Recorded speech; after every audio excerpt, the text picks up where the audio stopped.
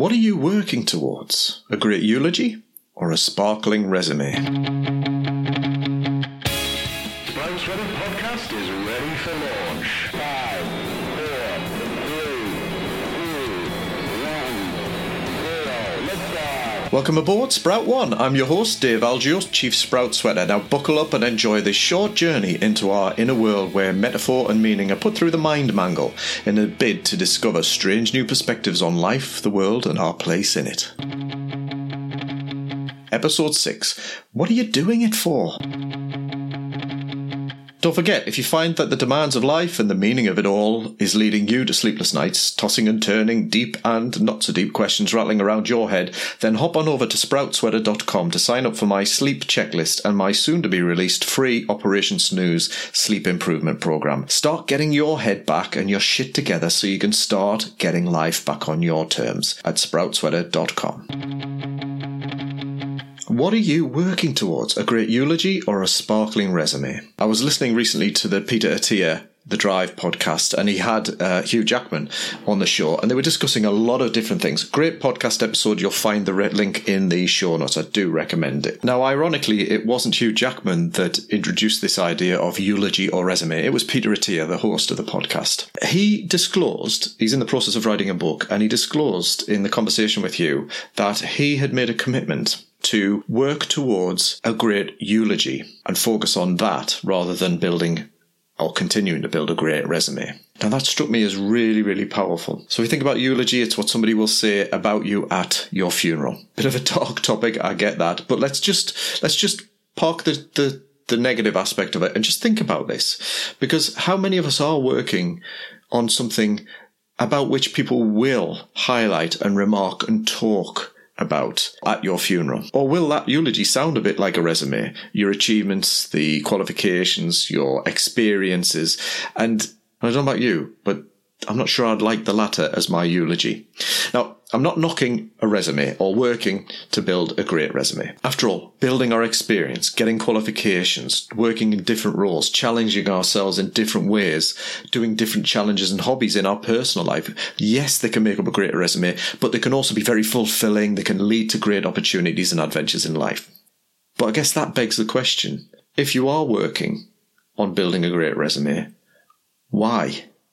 What is the why? What are the reasons? What are you doing it for? Because I think sometimes we can fall into the trap of building our resume for its own sake, or building it to satisfy needs within our self-esteem. If you've got a clear purpose and a passion and a direction, and part of it is to get certain experience, get certain qualifications, then brilliant. But how often is it that we can be driven by a need to satisfy a gap in our self-esteem? Now, so let's just kind of talk about self-esteem first. And again, I've got a little reference to this, but I found a great quote that defines self-esteem, which is a big woolly topic, or terms, should I say. But I like this one. To esteem a thing is to prize it, to set a high mental valuation upon it. And when applied to persons, esteem carries also a warmer interest of approval, cordiality and affection. In common parlance, then, self-esteem is the extent to which one prizes, values, or approves or likes oneself. I think that's a great little way to encapsulate it. And there's a big focus within psychology and within self-development on building our self-esteem, or how do we manage ourselves when our self-esteem is low. And, I speak to many people who kind of would actively say and acknowledge that their self-esteem is a bit fragile, whether at times because they've been through tough times or because it's just generally not at a high level. And I can acknowledge that. And I think it's important potentially to work in that area, to look at, well, how can we do that? What can we add in terms of coping strategies to help you cope with the negative things that might lead to you beating yourself up more harshly and that kind of thing. However, self-esteem is often based on other things. It's that collective appraisal of ourselves based on a number of different factors. So, for example, we can get a lot of self-esteem potentially from, our career, our salary, our status, our level of qualification, our place in a community, our faith. If you're particularly religious, you might have a strong faith and believe yourself to be worthy because of that, or a good person, or I'm a kind person, or I'm very helpful. I do a lot of stuff for other people. I really do put myself out for other people. And all admirable things in their place. But we can base our sense of worth on those things. And here's my question. What if we were to lose one of those things? As many of us from, within our lives do from time to time. We might have a crisis of faith, for example, or you might lose that job for whatever reason, or that status, or something may happen which means that you lose your place in a community or your home, for example. Things happen. And if we have our self-esteem rooted in those things, then whilst it may be when things are going well, reasonably high and solid, it's potentially based in a not-so-solid foundation. And when that foundation is rocked, our self-esteem can plummet. This is where I want to draw back to this idea of what are you working towards? The resume? And if it's genuinely in service of a bigger or a higher purpose, great. However, is it to scratch that itch, to support that need to boost our self-esteem in a particular area? I'll be better when. I'll get that qualification. If we just move to that house, things will be okay.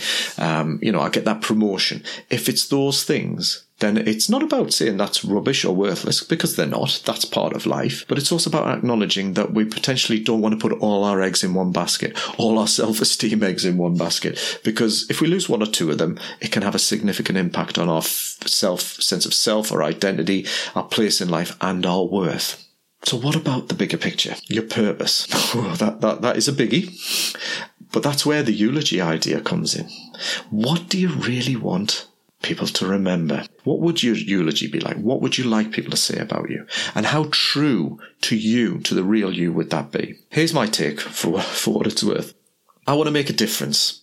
I want to get a message across and see how it can help somebody else. But let's face it, I guess many of us do, even if that's in the lives of our families or our community. And actually, on a side note, that can actually be looked down upon it from some people, that it's not big enough. You're not thinking big enough. And I think that's bollocks. It's huge, actually, to be somebody that can have a significant place in the lives of your family. Again, that eulogy idea, that you mean and have mattered in ways that they will appreciate and remember. That you weren't always away working, or that you weren't always distracted with, that you had memories and moments with those people. How much more wonderful and powerful could that be, and meaningful? I mean, that in itself is a mission, isn't it? That aside, I want to do that. But I set up my business because I wanted to develop a lifestyle and have an adventure, create freedom. That time freedom, that geographical freedom, that financial freedom, all still works in progress, by the way. But that's what I wanted to set it up for. And I've lost my way from time to time in business as the pressures have arisen, as I've had to learn how to become more business savvy, I guess, and to build a solid foundation with my business. I perhaps have parked the original seed of that idea, wanting to make a difference, wanting to develop a lifestyle and have an adventure. But as well as that, I want to share messages that mean something and that can change or help. But, and this is a realization that I've had over the last few years, I want more than that. I want my work, my business, and my message to move me and to connect with something deeper inside me. I guess my soul, for want of a better phrase. And that's as woo-woo as I'm getting. You'll get no more than that from me. This is what shifted my work as, a speaker, coach, trainer, and podcaster, is a realization that I was not connecting with something deeper, and that deeper need for me to create. I'm creative, but I think I had become a bit typecast as the sprout guy. It was great for business, but not necessarily for that deeper, richer part of me that wanted to express itself. Here's an admission. I realized that I want to create beauty that moves or shifts. I want to work on ideas from the silly to the sublime, and I want to move myself and others, not in a purely entertaining way, but in a way that helps them see differently and that meets my needs as a creative person. Art. And that's a story I had to adopt, because anybody who knows me knows that my handwriting is appalling. A friend of mine once said that reading one of my police statements was like watching a spider climb out of an ink pot and slowly die as it crawled across the paper. I'm no artist, or at least I believed that. I thought that. And then along came the Sprouts and the Daily Sprout videos and my writing, and I realised there's more to this than neat handwriting. There is more than one way to be an artist. And that's when I decided to view my work, all of it, the speaking, the coaching, the training, as art, as creating art with meaning, an art that shifts or is capable of shifting. Okay, as I said, I'm very much in the process, but that's one of the key decisions I made. And in order to develop as an artist, I began to view all of this work, as a craft. And ironically, taking some other decisions within my business to stop doing a lot of things helped me create some space for that creative aspect of myself, to develop my craft. So whatever comes out of that, for good or not so good, I'm an artist. I'm in business, and that's vital, it's non-negotiable, but at the heart of me, I am an artist, and I approach my work as a craft. And I guess this gets to the heart of the narratives that we tell ourselves, and who we are telling ourselves, who we are behind the labels that we apply.